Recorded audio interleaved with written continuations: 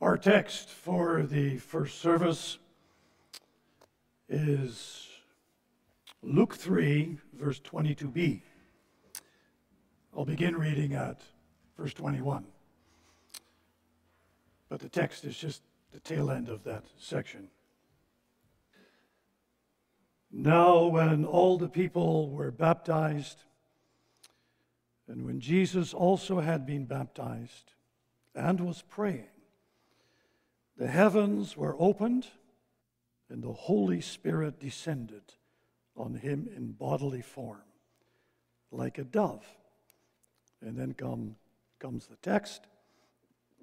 And a voice came from heaven, "You are my beloved Son, with you I am well pleased."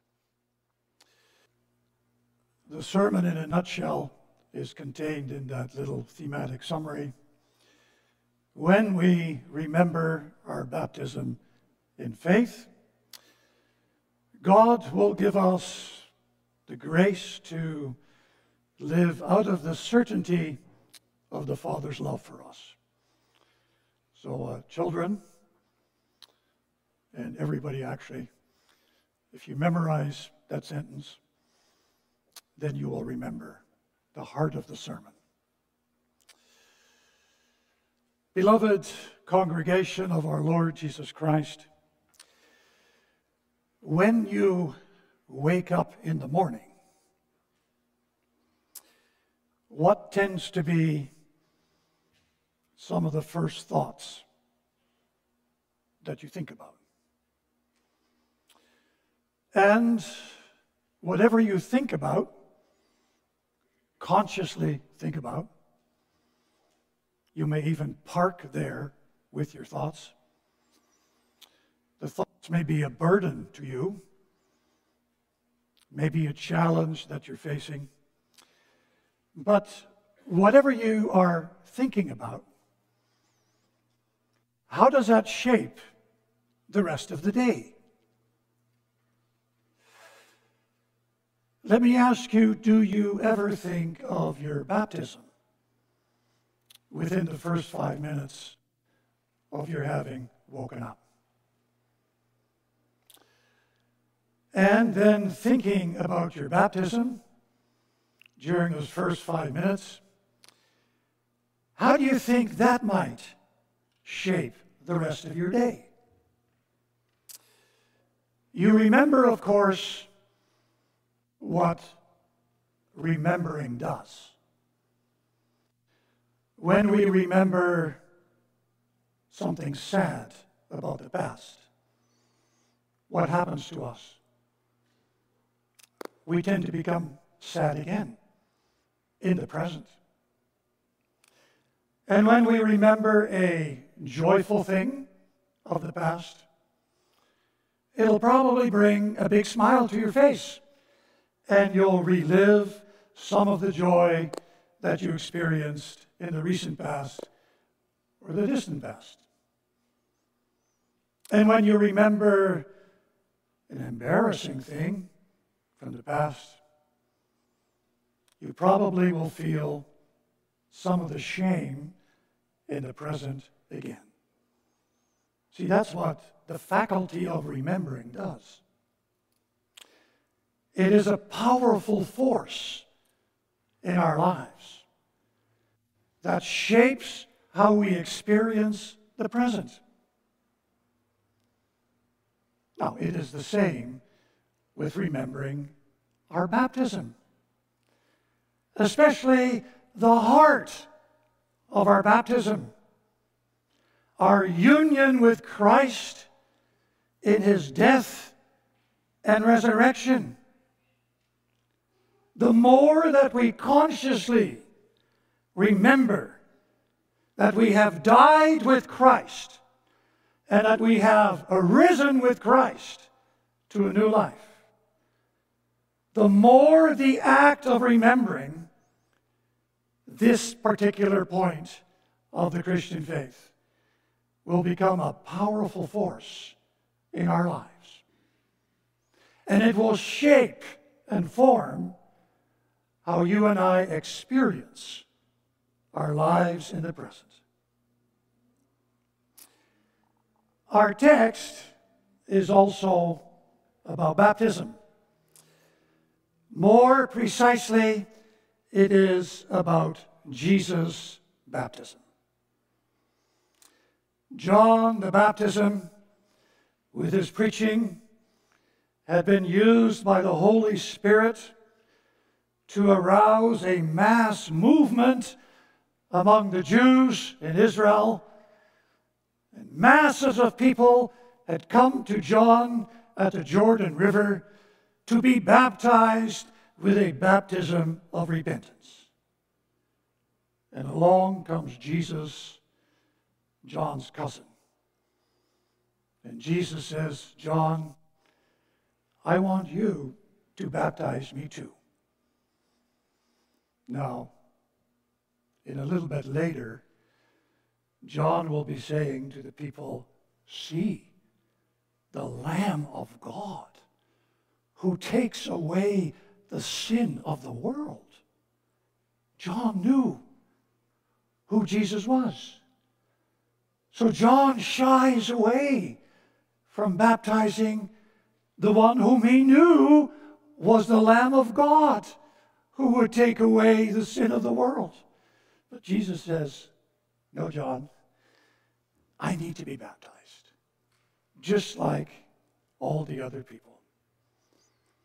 And as Jesus arises out of the Jordan River in a posture of prayer, a piece of the sky is torn to the side like you open a curtain, and out of the hole in the curtain, the Holy Spirit descends upon Jesus in what looked like a dove.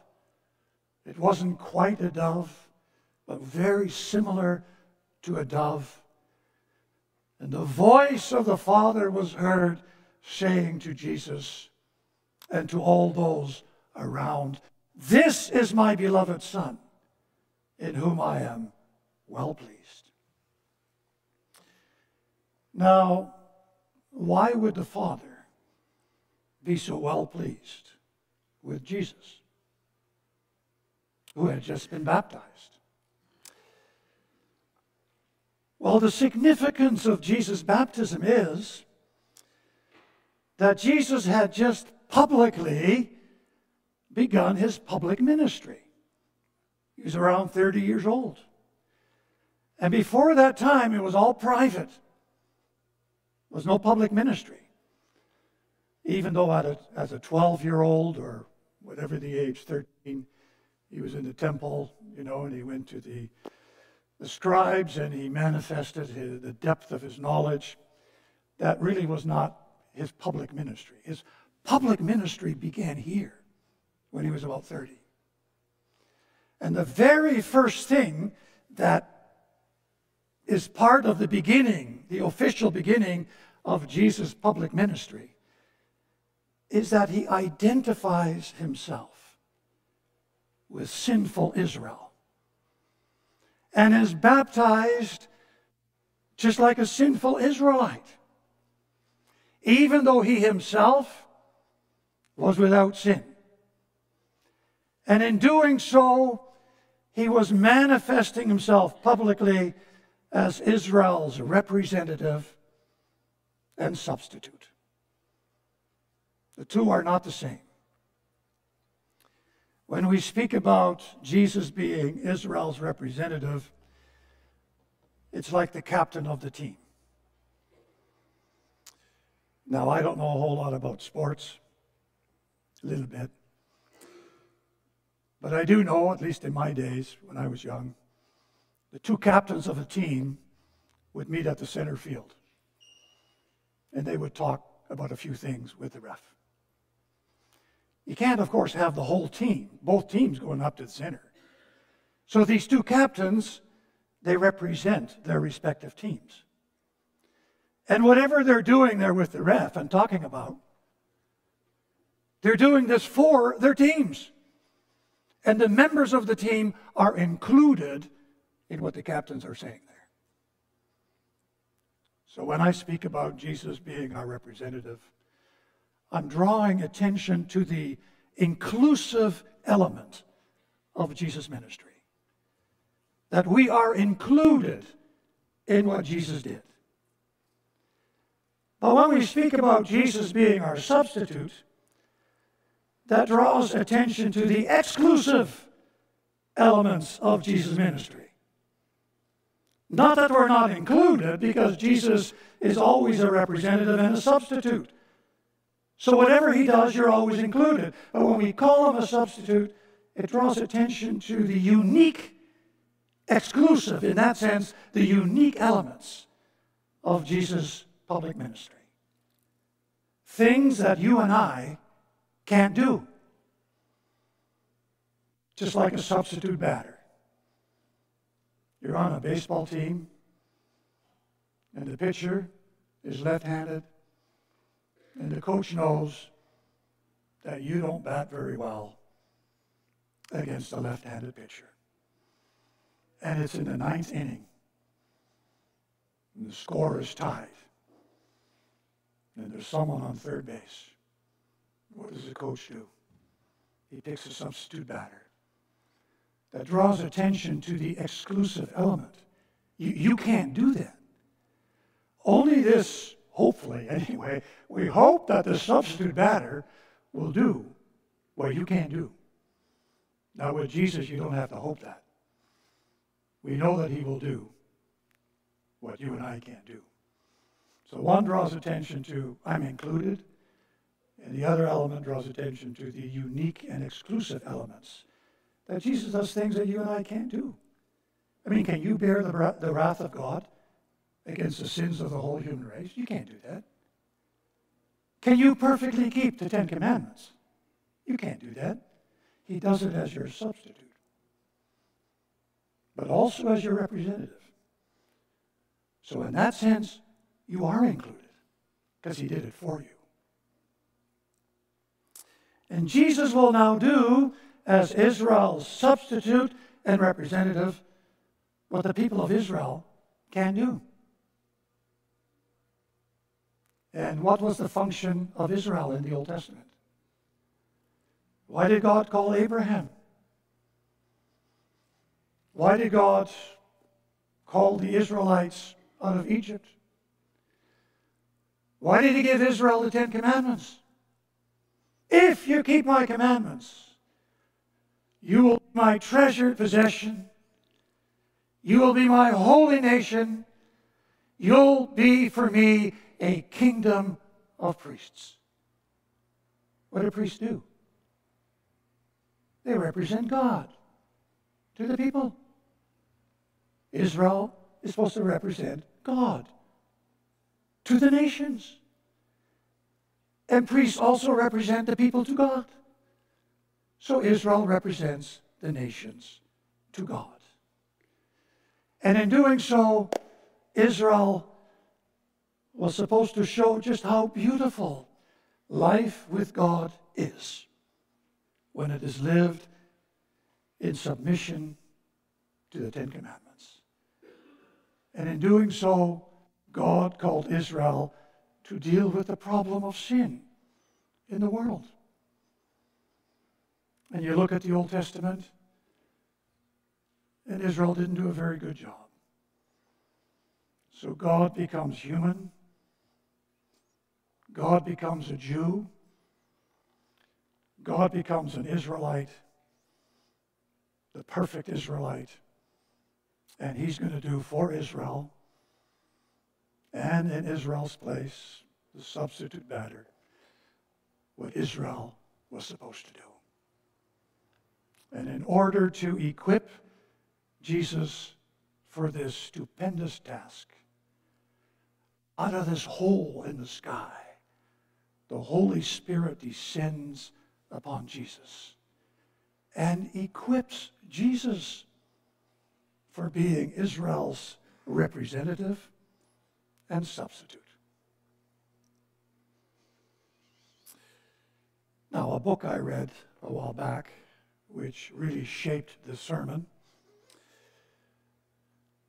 suggested that you would have expected Jesus, or the Father, to say this, that he is the Father's beloved Son. For instance, at the end of Jesus' ministry. For instance, when Jesus said on the cross, and I think we're in the second Sunday of Lent, right? So we're working towards Easter. And on the cross, Jesus says, "It is finished."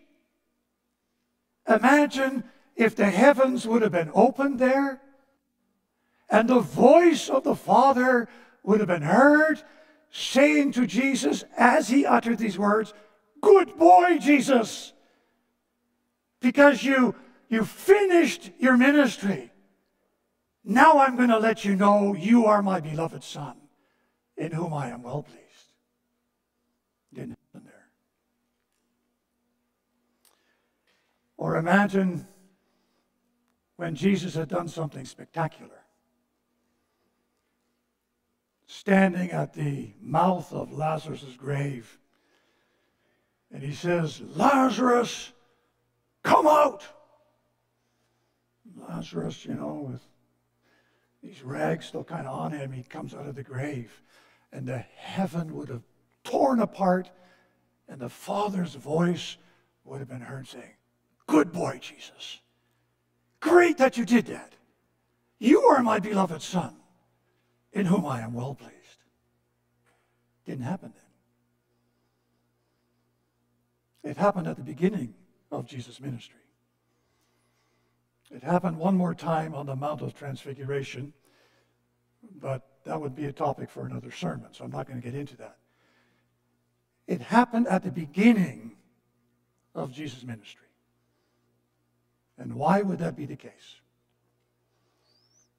And the author of the book, actually it was just one chapter in a book, but it just struck home with me, and I ran with the idea.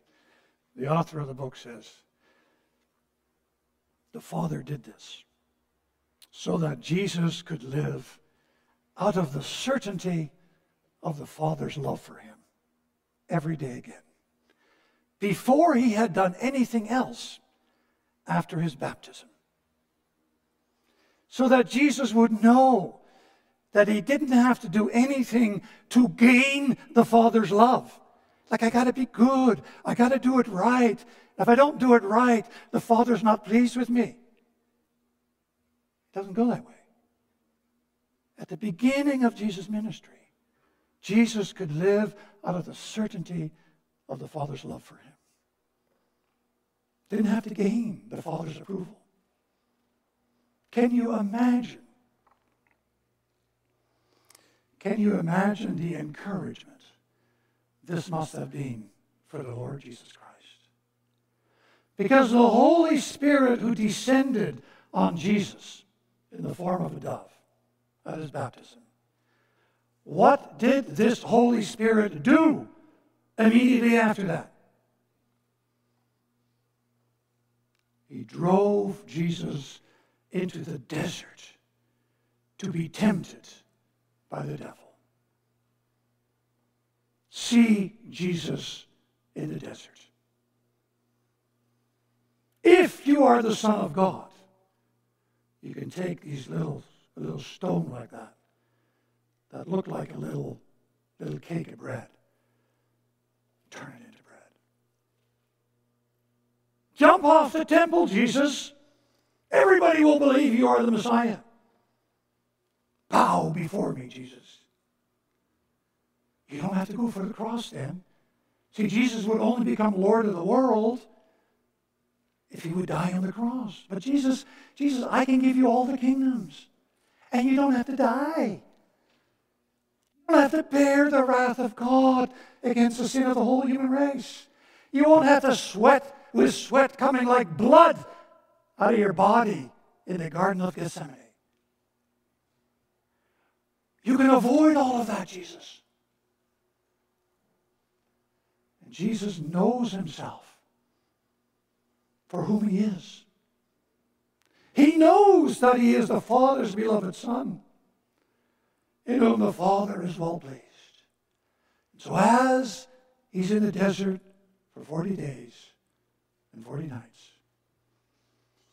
And as the full brunt of the devil's temptations are felt in his soul, Jesus could live out of the certainty of the Father's love for him. And what Jesus could experience in the desert, he could experience during the rest of his public ministry. Was Jesus opposed a lot? Yeah, he was. Was Jesus criticized a lot? Yeah. Do you like to be criticized? No, you don't. Do you like to be opposed? You know, it's so easy when people oppose you that you're going to change your position so that they're going to like you, right? Jesus was opposed and Jesus was criticized. And these Pharisees and the scribes are always, setting up traps for Jesus. In my mind, I always compare them to the journalists of today. They stick a microphone under your chin and they just hope you'll put your foot in your mouth. And it's all over the news, all over the papers, right? That's what these leaders are doing with Jesus. Would you like that if it happened to you? You wouldn't. And during all of that, Jesus could live out of the certainty of the Father's love for him. Hey guys, no matter what you think, no matter how you want me to change, no matter how you want me to gain your approval, pardon the bad English, I ain't going to do it. I'm going to stick to my guns. I know who I am. And that gives stability and strength to my life. Every time Jesus could say to himself, every time I remember my baptism in the River Jordan, power goes forth in the very act of remembering. And I remember what the Father said to me.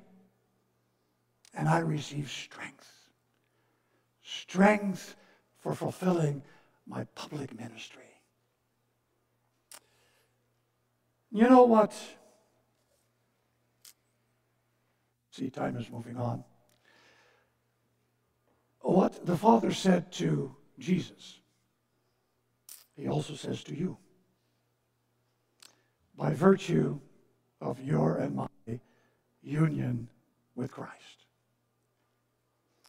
So Jesus is the Father's beloved Son, and you are the Father's beloved son and daughter. How do we know that? Well, because of our union with Christ. I may have used this example with you once before, but the children among us, if you could perk up your ears for a minute, you ever draw a little picture of the high priest? The clothing of the high priest? And remember the ephod that he wore? You remember what an ephod was? It was like a little vest, right? To say this was the ephod, eh? Like a little vest. So I'm going to tighten it up like this. And then in the ephod, in the vest, what else did he have? It was something called a breastplate, right? A breastplate. And how many stones were there in the breastplate? How many? 12 stones, right?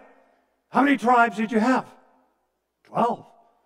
So all Israel was represented in the high priest. Okay? As we are in Christ, so all Israel was in the high priest. So here's the high priest, doing his business among Israel. And who's included in what the high priest does for all Israel? All Israel is included. And when the high priest goes into the Holy of Holies on the great day of atonement, making atonement for the sins of Israel, who's included in that? By virtue of their union with the high priest, all Israel is included. So that's a little Old Testament metaphor, image of being in Christ. As all Israel was in Christ, so the whole congregation is in Christ. So, when Jesus went down in the waters of baptism, who went down with Jesus? All Israel. And the church is the extension of Israel, right? We're the wild olive shoots who are grafted into Israel. So, we went down with Jesus, and when Jesus comes up out of the water, who comes up out of the water with Jesus?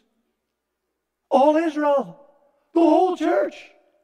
And when the heaven is opened and the voice of the Father says, with you I am well pleased, and you know that you are in Christ, who does the Father say that to? Not just to Jesus. He says it to all who are in Jesus. Israel. The church is the expansion of Israel. He says it to us too. And as the Father said this to Jesus at the beginning of his public ministry, so the Father says this to you and me at the beginning of our lives. So that as Jesus didn't have to do anything to gain the Father's approval, so you and I don't have to do anything to gain the Father's approval. You already have it in Christ. Can you imagine the difference that this makes when you get up in the morning? You have this challenge. Somebody else has that challenge. Third one has a sorrow, a huge sorrow in their life. And another one is going through excruciating pain, either physically, emotionally, or psychologically. And you wake up in the morning, and within the first minute, all of that stuff just barrels down into your consciousness. And you think to yourself, how am I going to make it through the day? And then you remember your baptism. You remember that as the Father said to Jesus, you are my beloved Son, in whom I am well pleased. He said it to you and to me. And we allow that to shape our day. We don't deny our pain. We don't deny our sorrow. We don't live a life of denial. That's not what this is about. This is about first things first, allowing ultimate reality to shape immediate reality, and experiencing the mystery of the presence of God in our lives as we deal with the challenges of living as broken people in a broken world.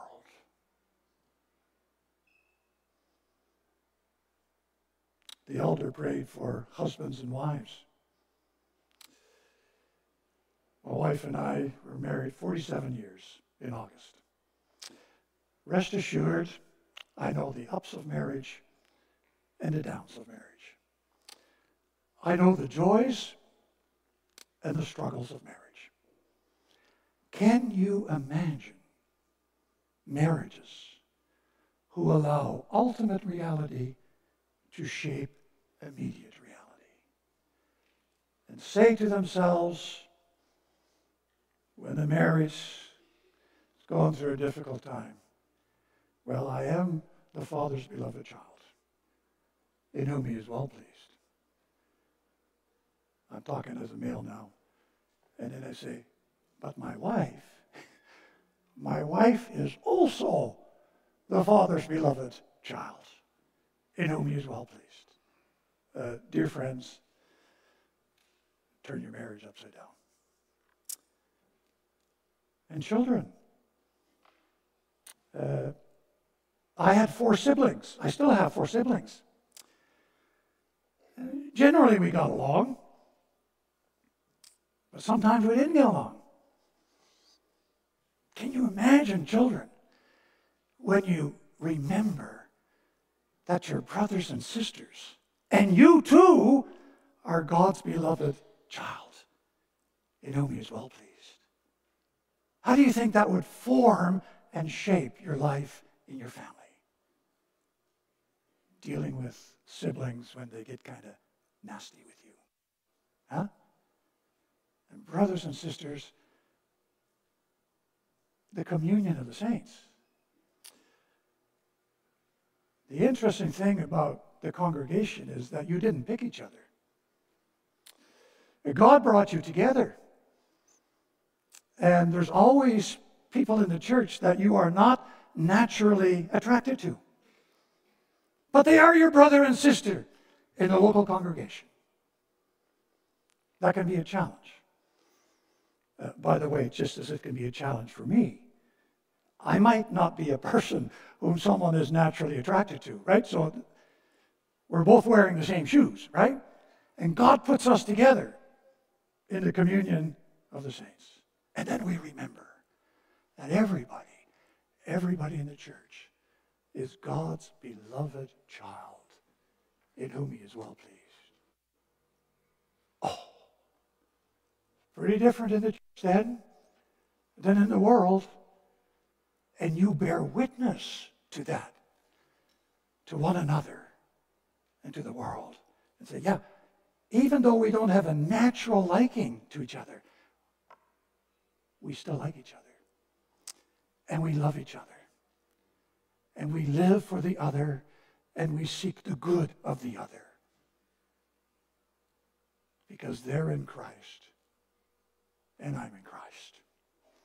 Just in case we forget this, God has given us the sacrament of holy baptism to remind us of this.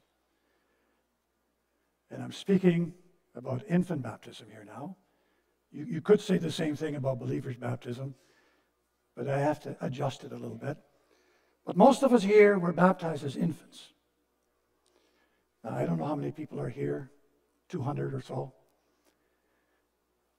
And 200 people have all been baptized in the church. And you know, little kid, I have children. I know what they're like.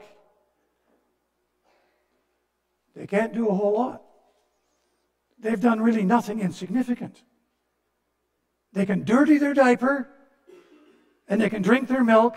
A little bit, smile with their lips, and that's about it. And they're held at the baptismal font for baptism. And the first word of grace that is pronounced over these children, before they've done anything significant, is, "You are my beloved son or daughter, in whom I am well pleased." Johnny and Sally don't have to earn or gain the Father's favor. They have it from the beginning of their lives. And now they can live out of the certainty of being the Father's beloved children. And allow that to shape their lives every time they remember their baptism. Amen. Let's pray.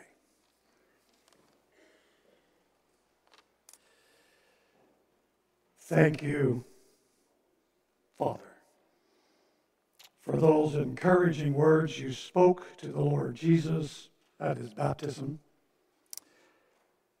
And because you did, our Savior could live his life out of the certainty of your love for him. And thank you that because of our union with Christ, you also spoke those words to us. Because you did, we can always live our lives out of the certainty that we are your beloved children, in whom you are well pleased. And Father, thank you that the sacrament of baptism is a visible reminder of this fact.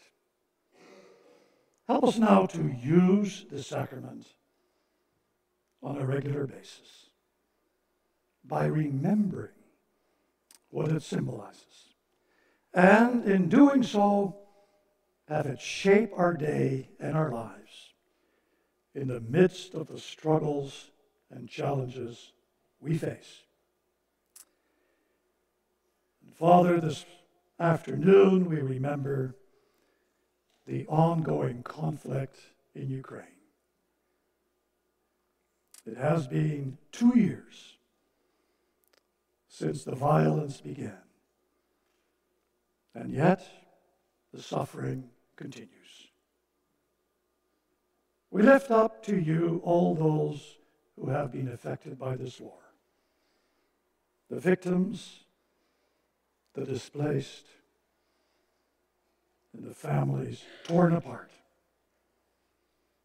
Father, grant wisdom and compassion to leaders and decision makers involved in the conflict.